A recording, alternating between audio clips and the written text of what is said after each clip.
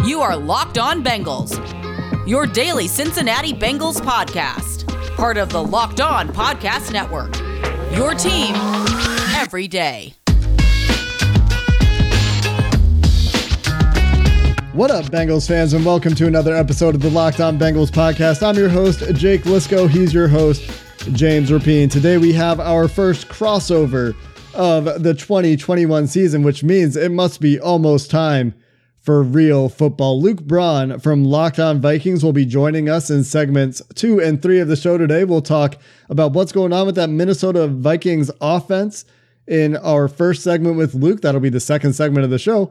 And for the final segment of today's show, we're going to talk about some of the really interesting matchups, the individual matchups that could go a long way in deciding this game. But first, let's get caught up on the news, James. We've got only one player listed as a limited or non-participant in the Bengals' first regular season practice of the year, and that's as expected. Trae Waynes did not practice for the Cincinnati Bengals on Wednesday. Full participants in practice were the tight end who suffered a concussion in the preseason, Mitchell Wilcox, and backup center Trey Hill, both of them dealing with minor injuries, but full go for the first practice of the regular season. This is about as healthy as the Bengals could ask for, right? I mean, think about all the injuries we were talking about last year at this time, and that happened during the preseason and in training camp, where there was no preseason, in training camp. And now, look, I get it. Trae Waynes is out. We'll talk about how important of a loss, how big of a loss that is with a guy who's honestly more familiar with Trae Waynes than we are in Luke, because he covered Waynes in Minnesota for years. But with that said, look, every other starter's ready to go. And I think that bodes well for the Bengals. That's about all you could ask for. If I would have said that at the start of camp, I think we would have taken it. And yeah, Trey Hill, certainly someone I would expect to be active since he's your backup center. And Mitch Wilcox, we'll see there, but certainly someone, when you have three tight ends, you might see all three of them active on game day. I think Mitchell Wilcox is likely a game day active right now. I think he's probably a special teamer that's going to play at least in like kickoff coverage and that sort of thing. And we'll see if he cracks any other of those special teams units, or maybe he's not a starting special teamer and the Bengals just roll with the two tight ends. They're not going to play extensively in two tight end sets anyway. So even if they do lose one to a short or long-term injury, it's not really a big deal. They'll just go 11 personnel the rest of the game. A couple other things to talk about, James, before we kick the crossover off will be the press conferences from Wednesday. Zach Taylor doing a bit of a rah-rah speech during his press conference, trying to encourage fans to come out to the stadium and be loud. It reminded me a little bit of a high school pep rally where the principal was trying to hype up the student section. But point well taken. Go down to the stadium, be loud, and provide that 12th man feeling that was totally absent across the NFL in 2020. And much more interestingly, Joe Burrow had his first press conference of the regular season, and we've heard plenty from Burrow, but this was a bit of an extended press conference, and there were some interesting tidbits. The first one that stood out to me, James, was when he discussed his increased comfort level going into year 2 in the NFL, just having seen more defenses, more looks than he had seen, obviously, before coming into the NFL. The NFL defensive coordinators are going to throw at you as a young quarterback a bunch of looks that you never saw in college. These are just defenses that don't exist at the college level, and Joe Burrow got his first taste of those in his 10 weeks of his first NFL season. It'll be interesting to see how he reacts to a Minnesota defense that, as you'll hear from Luke a little bit later on, is really good at disguising what they want to do. And we'll try to get into Joe Burrow's head, try to use his pre-snap abilities against him. But I thought that it was interesting that he talked about his increased comfort level, the expanded ability to get into different checks at the line of scrimmage this year compared to his rookie year. For sure. And it's something that the coaches kind of said, he's always had that freedom, but it's a difference between having that freedom and the book being completely open. And I think that's the case right now with Burrow. Yeah, he was given that freedom and he earned that, but now he just feels much more comfortable, not just with what they ran last year, but all of this new stuff, some of this wide zone stuff. You're not going to see just all these LSU concepts. There's going to be some new wrinkles in this offense that that we didn't see last year, and that's exciting. And hopefully that means for more offense and better production. And look, it starts with Burrow. Like, if they're going to beat the Vikings on Sunday, then Joe Burrow has to be really good against a defense. That doesn't mean huge numbers. That doesn't mean 500 yards, but he has to play at a high level against a defense that probably read all the press clippings about how they were awful last year, and they were bad for a Mike Zimmer-led type defense. And I think they have a lot of talent, and it's going to be quite a challenge to go up against a guy like Mike Zimmer. And not only the season debut, but your first real game that matters. That wasn't a 3-play, I know I'm coming out after three plays and it not really count for anything type of performance. First real game since November. Yeah, I think when you talk about him needing to have a good game, and you immediately mention it doesn't mean 500 yards, right? And so what does it mean? It means, well, getting the Bengals offense into the best situations, not making mistakes with the ball, not getting fooled by the Mike Zimmer defense that is going to, one, try to show the same thing pre-snap quite frequently, and two, try to give you false indicators all over the place. And Luke will talk about some of those when we chat with him a little bit later on. So that part of the game, very important. You mentioned the wide zone stuff being new, and Joe Burrow will have to navigate those checks, getting the team into the right looks from under center instead of taking, the massive majority of his snaps from shotgun as he did his rookie year. We're going to see him a lot more under center. I also thought, James, your questions to Joe Burrow about Jesse Bates were kind of interesting. And since they were your questions, I'll let you talk about them. Yeah, look, the regular season, we're recording this on Friday or Wednesday evening, but a lot of people are going to be hearing it or watching it on Thursday, which means we're talking 3 days away from the start of the regular season. And number 30 is unsigned. He's 24 years old. He's done everything right. He clearly wants to stay in Cincinnati and has made that known. And no, I don't know the numbers. I'm not sure exactly how negotiations have gone, but there is no deal. And so I was curious, and I'm not going to say, hey, Joe, have you talked to Jesse about his deal? Because he's going to be like, no, I have not talked to him about his contract. I doubt he would say that. But I asked him about how important, how valuable Jesse Bates is. And Burrow said that Bates is the guy that makes the defense go. And he didn't mince words, and I'm sure he knew what my angle was. He's no doofus. He knew exactly where I was going with it without bringing it up, and he had nothing but praise for Jesse Bates, as did Logan Wilson. And that's the thing to me, is the message it sends to the locker room if you do not extend Jesse Bates before week 1 because you want to negotiate with him. And not just negotiate, but potentially be unreasonable. Like $12 million per year for Jesse Bates, and I'm just throwing out a number and speculating, is unreasonable. It's an insane offer. So if that was the offer, that's ridiculous. And I don't know what it is. I don't know if Burrow knows what the numbers are, right? Probably not. I doubt they talk about business like that. But I just wanted to get a feel for that, because that's something that if you're Burrow and you have a notebook out and you're just taking notes of different things that happen throughout your Bengals career, if Bates ends up getting franchise tagged, I think that'll certainly go in the notebook and not in the positive side of things. Could also be exactly what you're seeing in the news right now with TJ Watt, where the Bengals are a team like the Steelers that do not give guaranteed money outside of signing bonuses. And if Jesse Bates' camp is looking for higher guarantees, and the Bengals usually do, I think that's very, very likely the sticking point, something that we'll watch for the rest of the week. And, the one thing on the Bengals side here, I guess from a football perspective, I think you make great points about rewarding players that do things the right way, is they do have the franchise tag in their back pocket, which I really, for the record, do not like for the player at all. But for the Bengals and for the way they might need to go about building this roster, at least that option is there. And I don't think there's much pressure for them to use it anywhere else next year if it does come to that. But, I think we all hope that is avoided, because as Andre Perota would point out, he just keeps getting more expensive, does Jesse Bates. Coming up next, let's get into this week 1 matchup. The week 1 opponent, the Minnesota Vikings. Luke Braun will join us from Locked On Vikings to tell us what's going on with Mike Zimmer's team in Minnesota. Attention gamblers of all shapes and sizes, our friends at Manscaped have a can't miss bet for you today. The leaders in male grooming just launched their 4th generation performance package. The betting odds are in your favor when you use a Lawnmower 4.0. Across the board, this is the package to get you in the mood for whatever your gambling heart desires. Ready to take the leap to male grooming royalty? 2 million men already have. Join the Manscaped movement by going to manscaped.com and you'll get 20% off and free shipping with the promo code Locked On.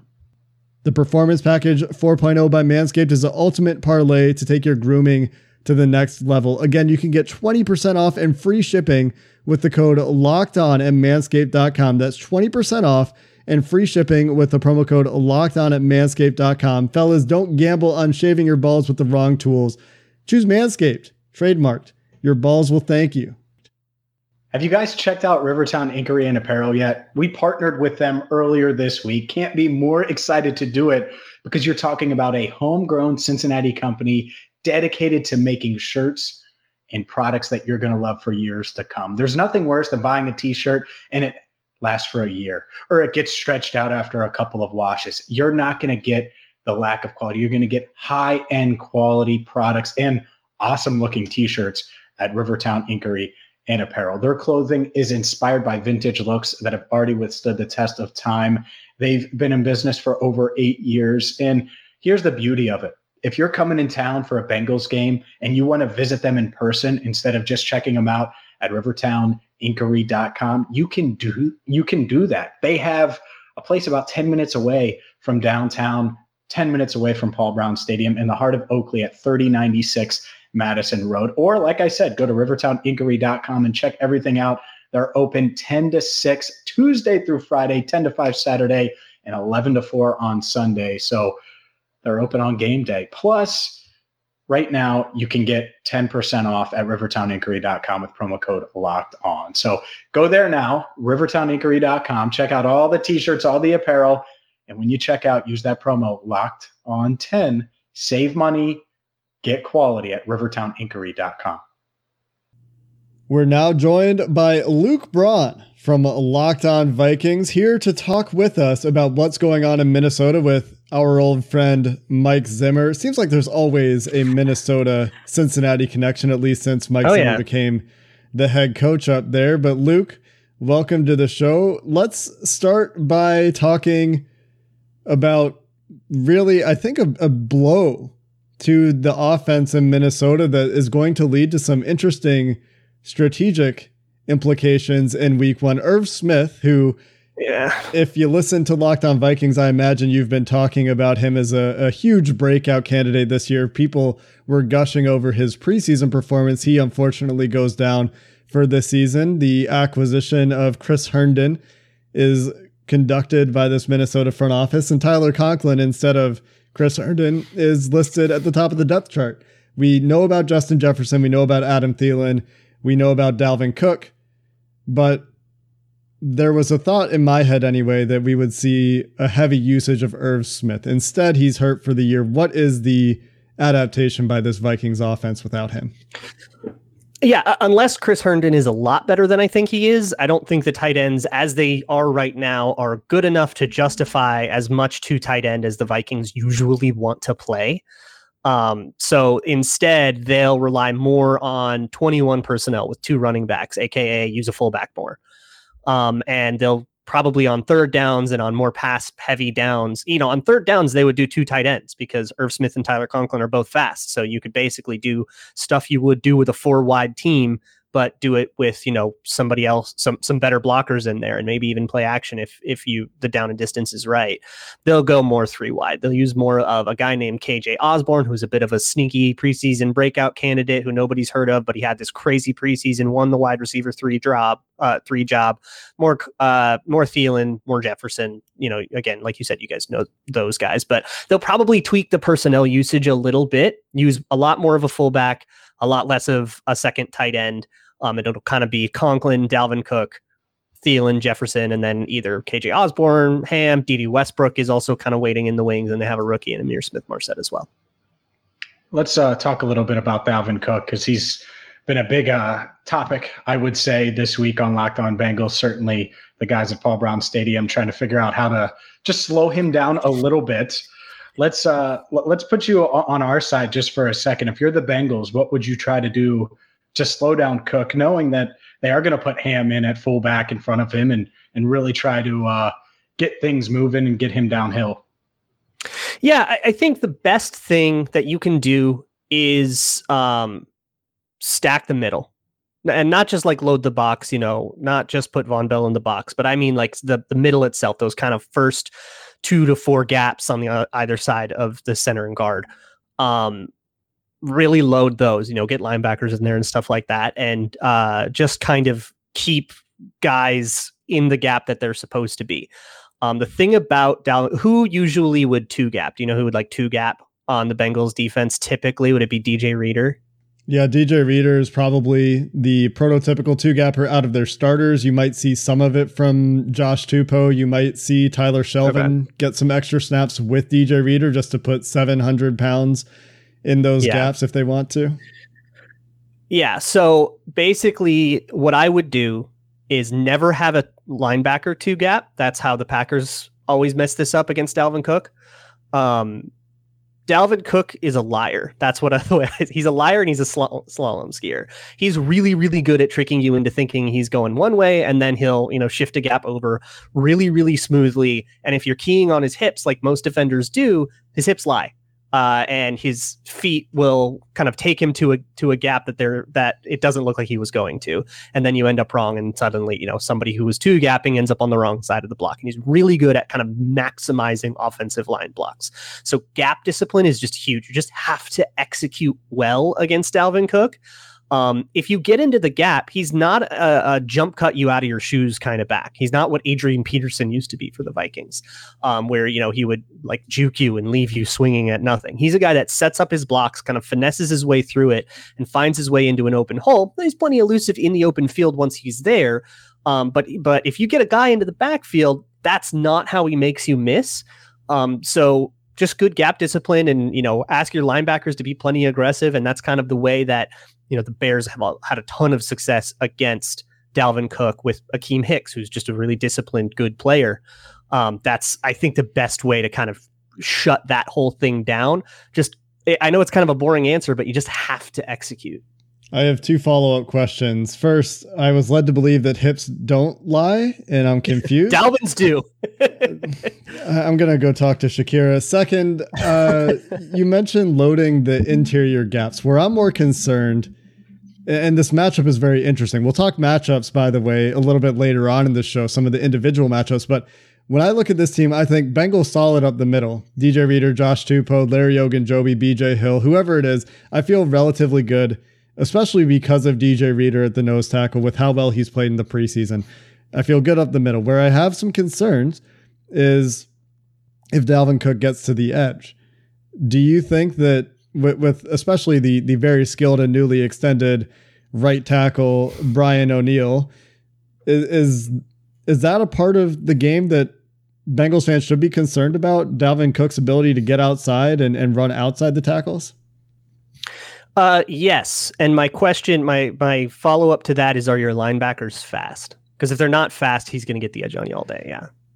They're probably average speed. Okay. They have some fast linebackers, but they're not on the field in base defense right now. Yeah, if they're like more kind of standard build, thumper type linebackers that aren't, the Vikings have kind of built a lot of linebackers that are like safety converts, and they're like smaller but faster, and that is kind of what you need. Dalvin Cook accelerates. He has a ton of burst, and he will accelerate very quickly to the edge, and him getting around the corner is absolutely going to be a thing. And it is such a shame that Trey Waynes is not playing in this game, because Trey Waynes is the best run support corner in the league.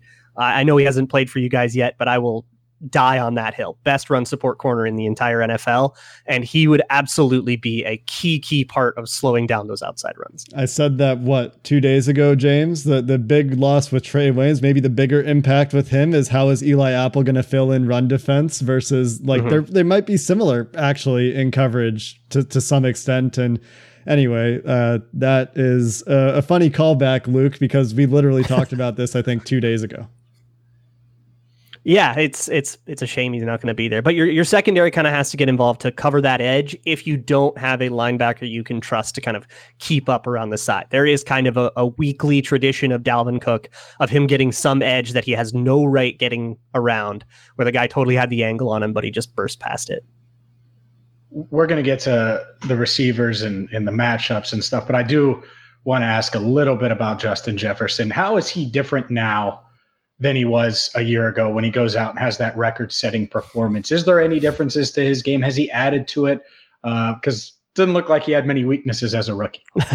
I don't know what. I mean, he was already a very all-around guy. You know, it wasn't that he was beating everybody one way, but he had this weakness or anything. His releases still look really dynamic. He still has kind of his same stable of moves where he has that Euro step at the top of his routes, that rocker step, some people call it. Really good breaks, good at contested catches and stuff like that. I think the biggest thing that I would say, if I were to nitpick Justin Jefferson, and it's hard to find something, but he had a couple of untimely drops. And actually right before he sprained his AC joint in camp, missed most of camp. He'll play, he's fine now, but he missed most of camp. And the day he sprained his AC joint, he dropped like 4 passes. It just seemed like an off day, and then he goes down with an injury. Yeah, kind of all forget about it, but I don't know. You guys are kind of familiar with concentration drops from first round receivers, so hopefully we don't see too much of that. What, first round LSU receivers? That doesn't ring a bell. We've talked a lot about the offense here, Luke. I want to get into some of these defensive matchups as well, but as you can tell, James and I are probably thinking this might be a bit of a shootout between these teams, but let's get into some of those individual matchups in just a minute. As you know, if you're listening to this podcast, all eyes are turning to football. It is the regular season, and BetOnline is a #1 spot for all of your pro and college football betting action this season. Get all the updated odds, props, and contests, including online's biggest NFL mega contest at $500,000 and the largest survivor contest at $200,000, all right now at betonline.ag. You can get a 100% welcome bonus when you sign up today using promo code Locked On. And for the opening day matchup of the Dallas Cowboys and the Tampa Bay Buccaneers, you'll get a $25 risk-free bet. If you lose your bet, up to $25 will be refunded if you use promo code NFL100. That's for new customers only. Again, check it all out at betonline.ag. Promo code Locked On for that 100% deposit bonus at BetOnline, your online sportsbook experts. There is nothing worse than having unreliable transportation, and that's why you got to get to rockauto.com. They've been in business for more than 2 decades, helping you and me and everybody else across the country stay on the road and maintain their automobiles, whether it's a truck, van, car, for less. So it could be something as in-depth as a fuel pump, if you're one of those do-it-yourselfers that has that capability, or if you're like me and you can't do that, well, maybe it's something as simple as filters, a fuel filter, cabin air filter, getting that stuff done and doing it for less. Maybe you just change your own oil. rockauto.com is here to help. So no matter the make or model, whether you drive a Daewoo, a Kia, a Honda, a Toyota like me, check them out right now at rockauto.com. See all the parts available for your car, truck, and be sure to write Locked On in their How Did You Hear About Us box so they know we sent you. Amazing selection, reliably low prices, all the parts your car will ever need. rockauto.com.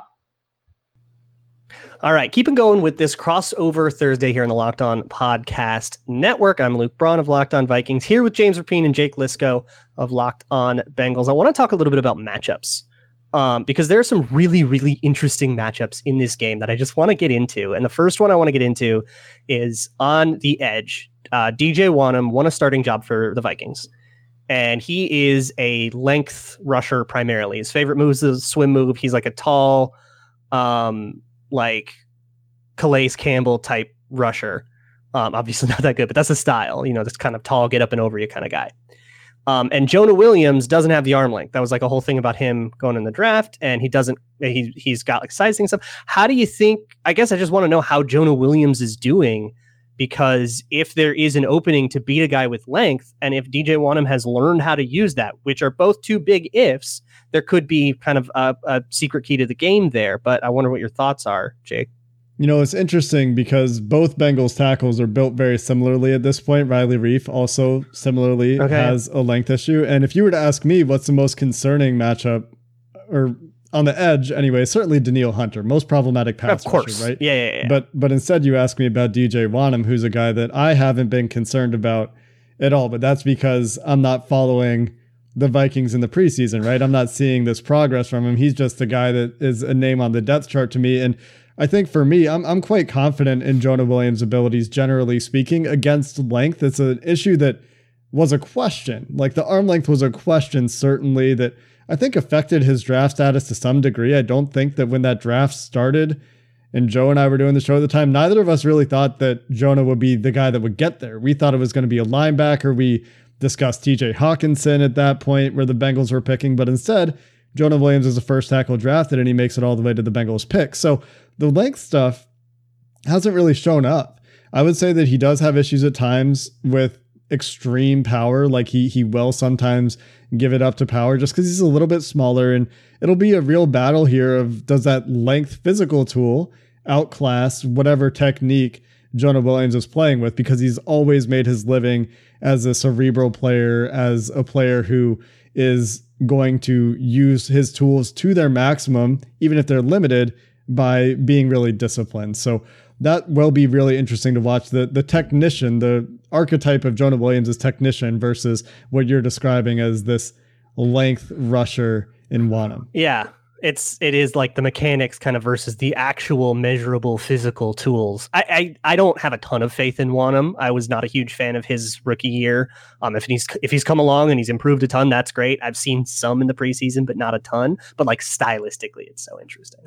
I imagine that's interesting for the Vikings over the course of the season to have that other edge rusher with Danielle Hunter. I mean, I know Dalvin Tomlinson and Michael Pierce are really good players, but you've tweeted many jokes about how many nose tackles are on that Vikings roster. We're not going to talk nose tackles yet, but maybe eventually we talk DJ Reed or Garrett Bradbury, because I think that does have a really interesting impact on the game. But let's talk, we talked physical versus mental. Let's talk mental versus mental. Joe Burrow has talked a lot.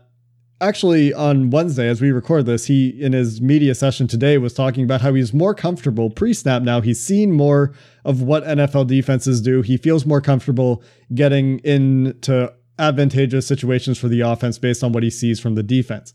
There are two playmakers, though, in the middle of that Vikings back seven, I would say, in Eric Kendricks and in Harrison Smith, who I think are also really, really good mentally, and obviously they're talented physically. What can those two guys do to take Joe Burrow out of his mental game? Because I think there are probably some Bengals fans, and I might count myself among them, as thinking that Joe Burrow's mental game pre-snap is an advantage for this offense, generally speaking, or a strength for this offense. Can those two guys neutralize that? Harrison Smith, I think, is probably more threatening in that way than Eric Kendricks, who, Eric Kendricks and Anthony Barr have been playing together since their days at UCLA. So, I mean, they can just look at each other and know exactly what each other are thinking. They've got that kind of best friend thing, which can obviously help with communication and all that. But Harrison Smith is more or less running the show when it comes to the pre-snap looks and checks and rolling and disguise looks and all that stuff. Basically, Mike Zimmer, and you guys know this, Mike Zimmer just gives safeties the leeway to just call whatever they see fit, basically, when it comes to the actual changes at the line of scrimmage. Harrison Smith can basically change the play call at the line of scrimmage if he sees fit. Zimmer gives him that power.